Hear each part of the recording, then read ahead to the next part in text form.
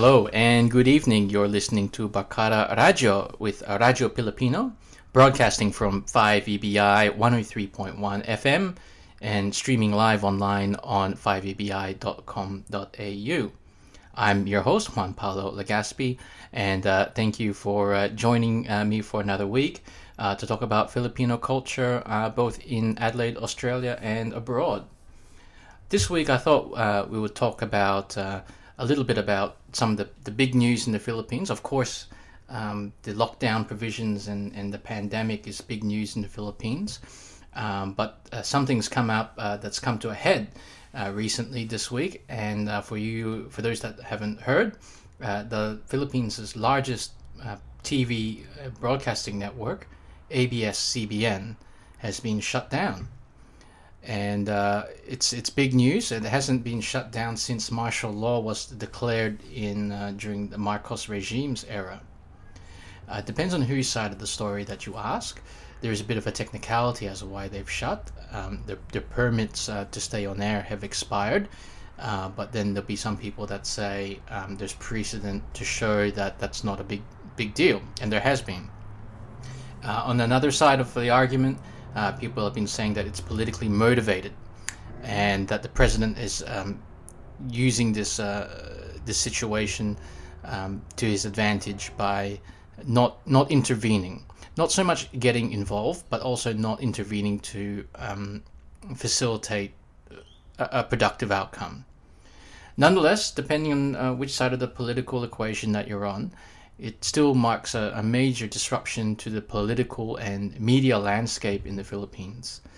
The loss of ABS-CBN is not only the loss of some of our favorite Telediario series and daytime TV, but it's the loss of a lot of journalists and investigative reporters. In fact, 11,000 people work for ABS-CBN. Because it's not just simply the TV element of it. They run a record label, production companies, radio through DZMM from memory. It's a media conglomerate that's had a long-standing history with the Philippines. So I guess we'll talk about that a little bit more, and a bit of background about ABS-CBN. And within that kind of theme as well, I think we should play a bit of music that's related to ABS-CBN music, the record label, artists that are related to that record label. So stay tuned, and we'll talk about a little bit more about this news later on in the show.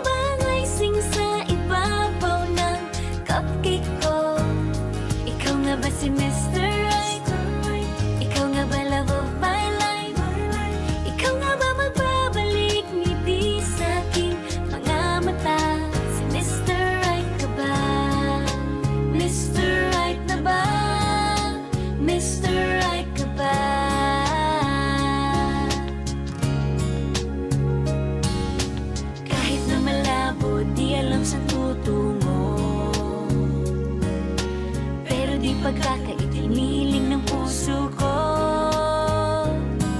Natagal na rin nag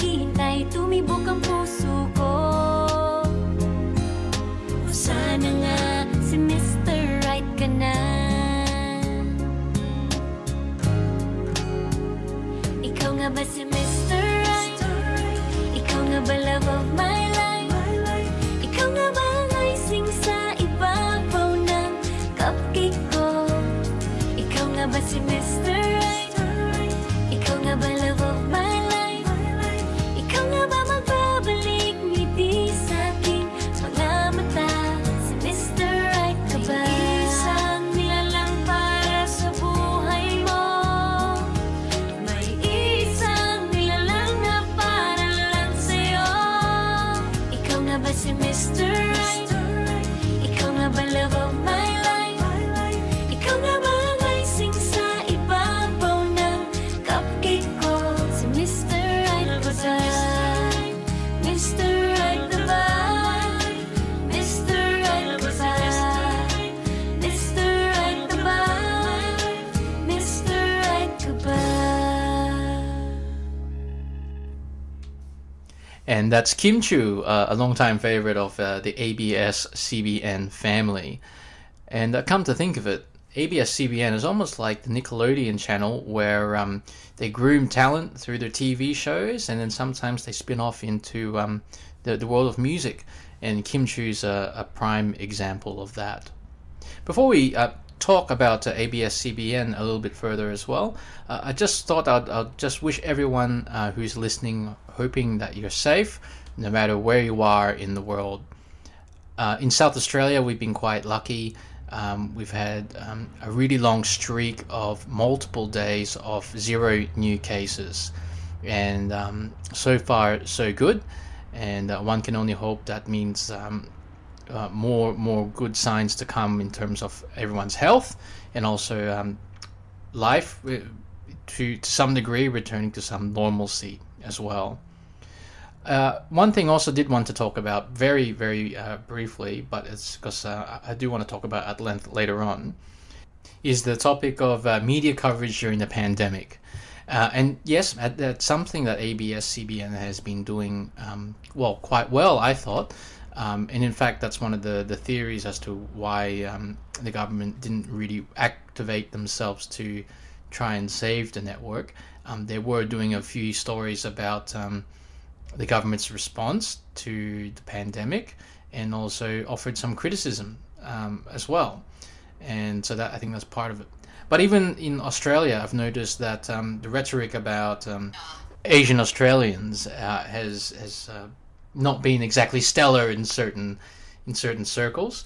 And I was looking at the Daily Telegraph front page the other day, and I think the Herald Sun as well, where there was a big picture of a Chinese man called Batman, and it was a story about allegations of a scientist working in a lab on bats. Yes, working on bats, but it's this whole attitude of associating Asian Australians with bats, and by inference, essentially COVID-19. And I've heard stories through my work colleagues, through friends, of attacks, racist attacks. In fact, it's happened to me personally, but to people that I know, where they've been stopped on the streets and being called all sorts of things and being accused of all sorts of things. And I think now more than ever, you need honest and accurate reporting, factual reporting. Otherwise, people will give in to fear, basically, and that instills hate. So that's the importance of news in general and community discussion in an open and fair manner. But on the by and large, South Australia seems to be doing well. But back onto the topic of ABS-CBN, I'll quickly play a news clip about this particular issue. And we have this just in. The Philippine National Telecommunications Commission is ordering ABS-CBN, its radio stations DZMM and MOR to stop broadcasting operations. And this after the media giant's franchise expired on Monday, May 4th. Earlier, Philippine lawmakers said they see no reason why ABS-CBN Corporation cannot continue operating even without a provisional authority from the National Telecommunications Commission. The House Committee on Legislative Franchises Chair, Franz Chicoy Alvarez, says Congress has the exclusive authority to deny or extend broadcast franchises. Agusan Representative Lawrence Fortun, meanwhile, is calling on the Office of the Solicitor General to set aside its legal row with ABS-CBN as the Philippines deals with COVID-19. Senator Sonny Angara notes that Solicitor General Jose Calida contradicts the Justice Secretary when he told the NTC that it was in no position to grant ABS-CBN a provisional authority to operate. Philippine Justice Secretary Minardo Guevara had said there is a basis to allow ABS-CBN's operations while the bills for its franchise renewal are pending in Congress. Malacanang is keeping its hands off the issue. It says it will comply with the NTC decision. ABS-CBN is the parent firm of this news channel. So that one's from ANC News, where that's when they just announced the shutdown of ABS-CBN. So like I said before, ABS-CBN is the largest broadcasting network in the Philippines, and it's had a long history. For those that don't know, it's actually got also a weird history. The name itself, ABS-CBN, comes from a merger of two companies, and that's the Alto Broadcasting System and the Chronicle Broadcasting Network. Very ambiguous names, but it had a history steeped within two particular regions of the Philippines and then coming together. The network then expanded over time. I think it had a bit of an involvement during in Cebu in particular, in the Visayas, but then it got shut down upon the declaration of martial law in the Philippines, and I think that was in the early 70s, 72 from memory. And that led to the president of the company, I think, fleeing the country and seeking asylum in the United States. So the stations already had history of, doing the work and reporting on the news and speaking out against the government and being punished for it. One could argue. One never really knows the true story with such things. But it's a worrying precedent. And I looked at the history of the Philippines and journalistic freedoms. And the Philippines used to be the highest ranked country in Asia for freedom of the press and journalism safety. Now it's ranked, I forget what it is, 140, 150, really ranked lowly globally for freedom of journalism and protection of journalism. In fact, from memory, there was about 50 journalist deaths last year alone. So if you're a journalist in the Philippines, my hat's off to you. I've met a couple here that have come from the Philippines that are journalists, and they're pretty impassioned about it. In fact, we've had people on Radyo Pilipino previously talk about freedom of journalism, because it's tough. It's really tough over there, and it's dangerous.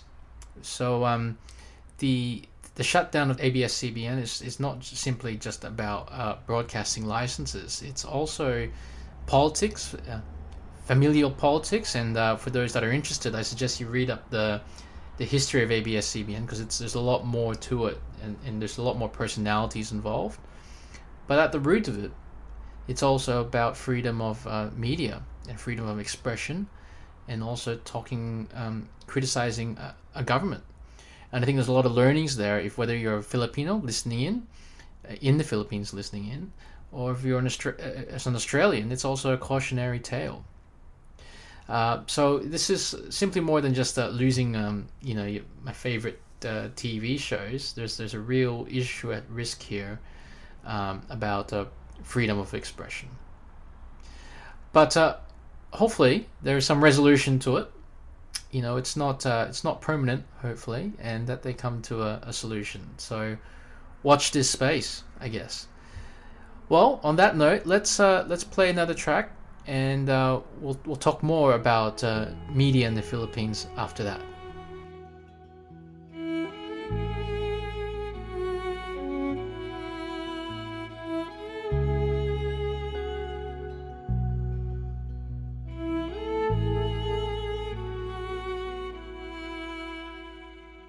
Pag-asa nasaan ka? Ba't sumama sa paglisan niya? Kung babawiin ang mga nasabi, babalik pa sa aking tabi. Ooh.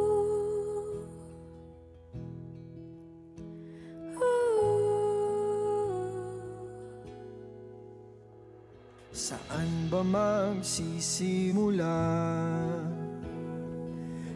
ako'y umaasa pa, naniniwala sa iyong pangako na hindi susuko.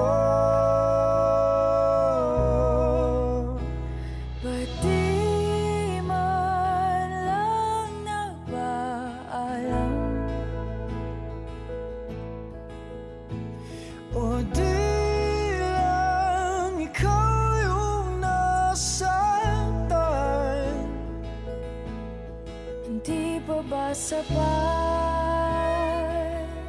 Nung binigay ko ang lahat? Paalam.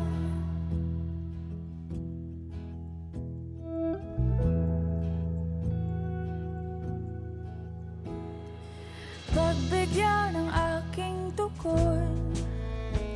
Huwag iwan sa imahinasyon. Kahit na huling sulyap na lamang, Malaman lang na di nagkulang.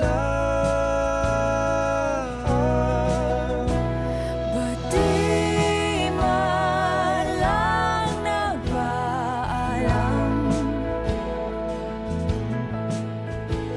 O di lang ikaw yung nasaktan? Di pa ba sapat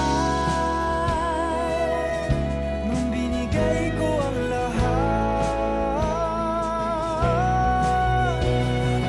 Di man lang pinalam. O di lang ikaw yung nasaktan? Di pa ba sapat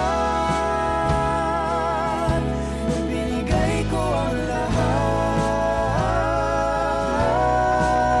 paalam?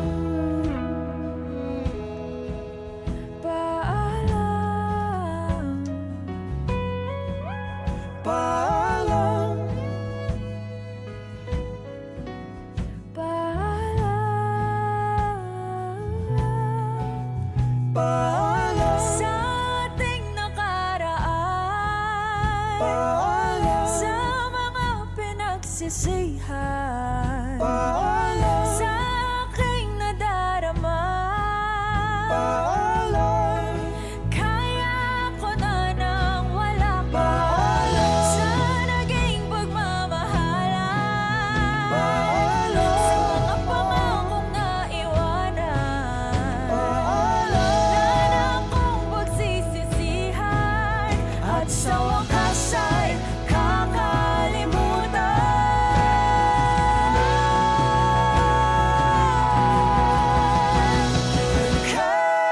Kahit di nagpaalam,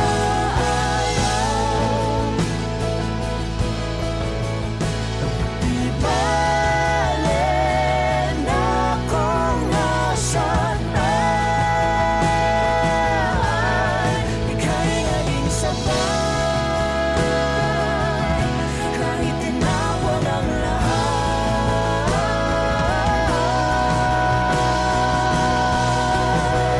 Paalam. So I didn't want to leave on a darker note about ABS-CBN. So I thought I would quickly talk about the Philippine Center for Investigative Journalism. And when I was doing some research about this show about journalism and media in the Philippines, I came across the PCIG, this group, and it really piqued my interest because this center for investigative journalism in the Philippines, they're independent, they're non-for-profit, and their whole drive is to be a media agency that specializes in, you name it, investigative reporting.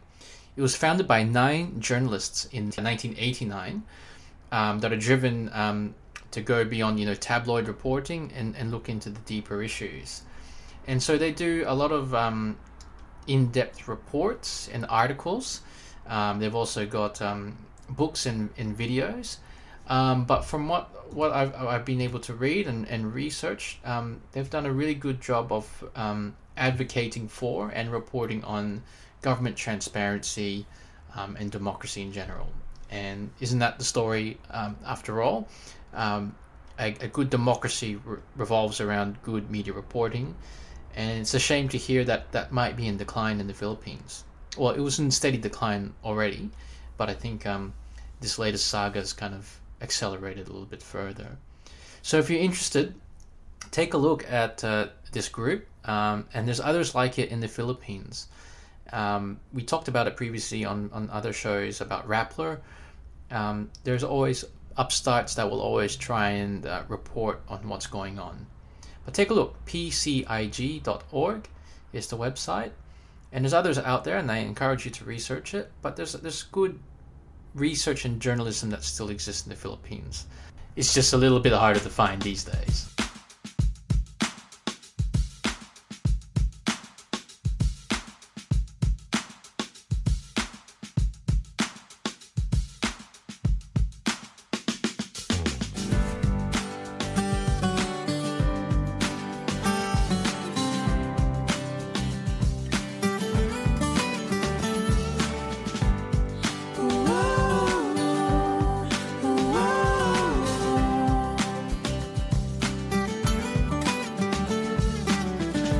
Parang kailan lang tila pusa't aso tayong mag-awayan. Laging ang ganyan, pero parang nag-iba ang nararamdaman. Ngayon ay parang laro, sabay tawa, habol-habol at ikaw ang taya. Kapag larong tadhana, di ba di rin inasahan na ikaw at ako magkakatagpo, isang bangkang di lulubog. Basta't ika'y kasama, pangako sa iyo na walang iwanan. Di itatagong tibok ng puso kong iyo. Kaya tara, sumama ka sa'kin, malayo ang mararating, walang di makakaya, basta tayong dalawa ay iisa.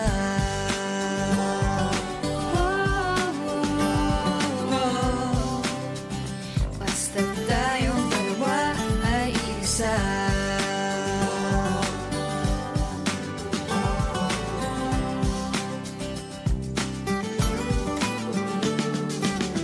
Inakala ko di na magbabago ang pagtingin ko sa'yo. Gustong gusto ko nga iiwasan ka na, pero parang iba ang gusto ng puso kong ito. Laro ng laro, walang sawa, kapag lumingon sa akin ka, mapaglarong tadhan. Iba di rin inasahan na ikaw at ako magkakatagpo, isang bangkang di lulubog. Basta't ika'y kasama, pangako sa iyo na Walang iwanan, di itatagong tibok ng puso kong iyo. Kaya tara, sumama ka sa'kin, malayo ang mararating, walang di makakaya, basta tayong dalawa ay iisa. Lalakbayin ang dagat, kahit anumang paraan di ka pababayaan. kahit pa tayo magtalo muli, hinding-hindi ako bibitin. Hindi ako bibitin. V, Itigil na natin to. ka magbiro. Hindi ko na kasi kaya yung sakit. Tuwing magkasama tayo, lagi kang nasa phone mo, may ka-text kang iba. Nababaling na yung atensyon mo. Ano sabi mo? Ayoko na. Nga mag-usap nga tayo. Anong ayaw mo na? Ayoko na kasi nakakapagod na! Gulong-gulo ko sa mga sinasabi mo. Gusto ko malaman kung saan ka nanggagaling. Alam mo, kaya mo natatanong yung mga yan kasi hindi mo nararamdaman yung mga nararamdaman ko. Bakit? Ganun na lang kadali itabo lahat ng relasyon natin? V, mahal na mahal kita. Mahal mo ko? Hindi mo ko mahal! Ang mahal mo yung sarili mo, hindi ako! Mahal kita. Pag-usapan natin ito. Iwanan, di itatagong tibok ng puso kong iyo kaya tara sumama ka sa'kin. Malayo ang mararating, Walang di makakaya basta tayong dalawa ay Go. iisa. Tayo ngayon. pangako sa iyo na Walang iwanan, di itatagong tibok ng puso kong iyo kaya tara sumama ka sa'kin. Malayo ang mararating, walang di makakaya. And I'm afraid that's all the time that we have for this week. Thank you for tuning in, and I hope you found that informative and gets you started on a passage of research. I'm your host, Juan Paulo Legaspi, and you're listening to Barkada Radio through Radio Filipino and 5EBI. Thank you for tuning in, and we'll see you next week. Hopefully in future you'll hear some of our new contributors. So I'll be quite excited to introduce them when the time comes. But thank you for tuning in, and see you next time. At maraming salamat po at mabuhay.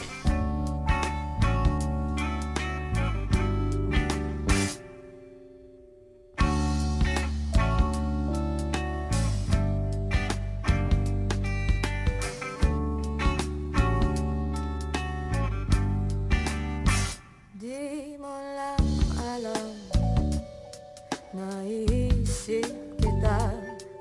Baka sakali lang maisip mo ako. Di mo lang alam, hanggang sa gabi inaasang makita kang muli. Nagtapos ang lahat sa di inaasahang panahon.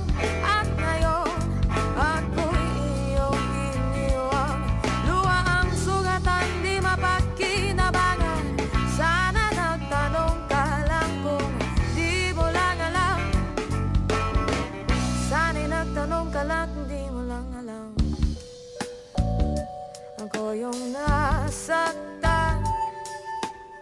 Pagkasakali lang maisip mo naman, hindi mo lang alam kay tagal na panahon. Ako'y nandito pa rin hanggang ngayon para sa'yo. Lumipas mga araw, naubod ng saya. Di pa rin nagbabago ang aking pagsinta. Kung ako'y nagkasala, patawan na sana. Ang puso kong tagal ngayon lang nagmahal. Di mo lang alam, ako yung nasaktan na bangga. Sakali lang naisip mo naman, puro siya na lang. Sana'y ako naman di mo lang alam, kahit hindi na masahan. Sana yung mamalayang hindi mo lang malalam, hindi mo lang alam. Kahit tayo'y magkaibigan lang, bumabalik ang lahat sa tuwing nakukulitan. Baka sakali lang maisip mo naman, ako'y nandito lang, hindi mo lang alam. Matalino ka naman kung ikaw at ako ay tunay na bigo. Sa laro na ito ay dapat bang sumuko? Sana'y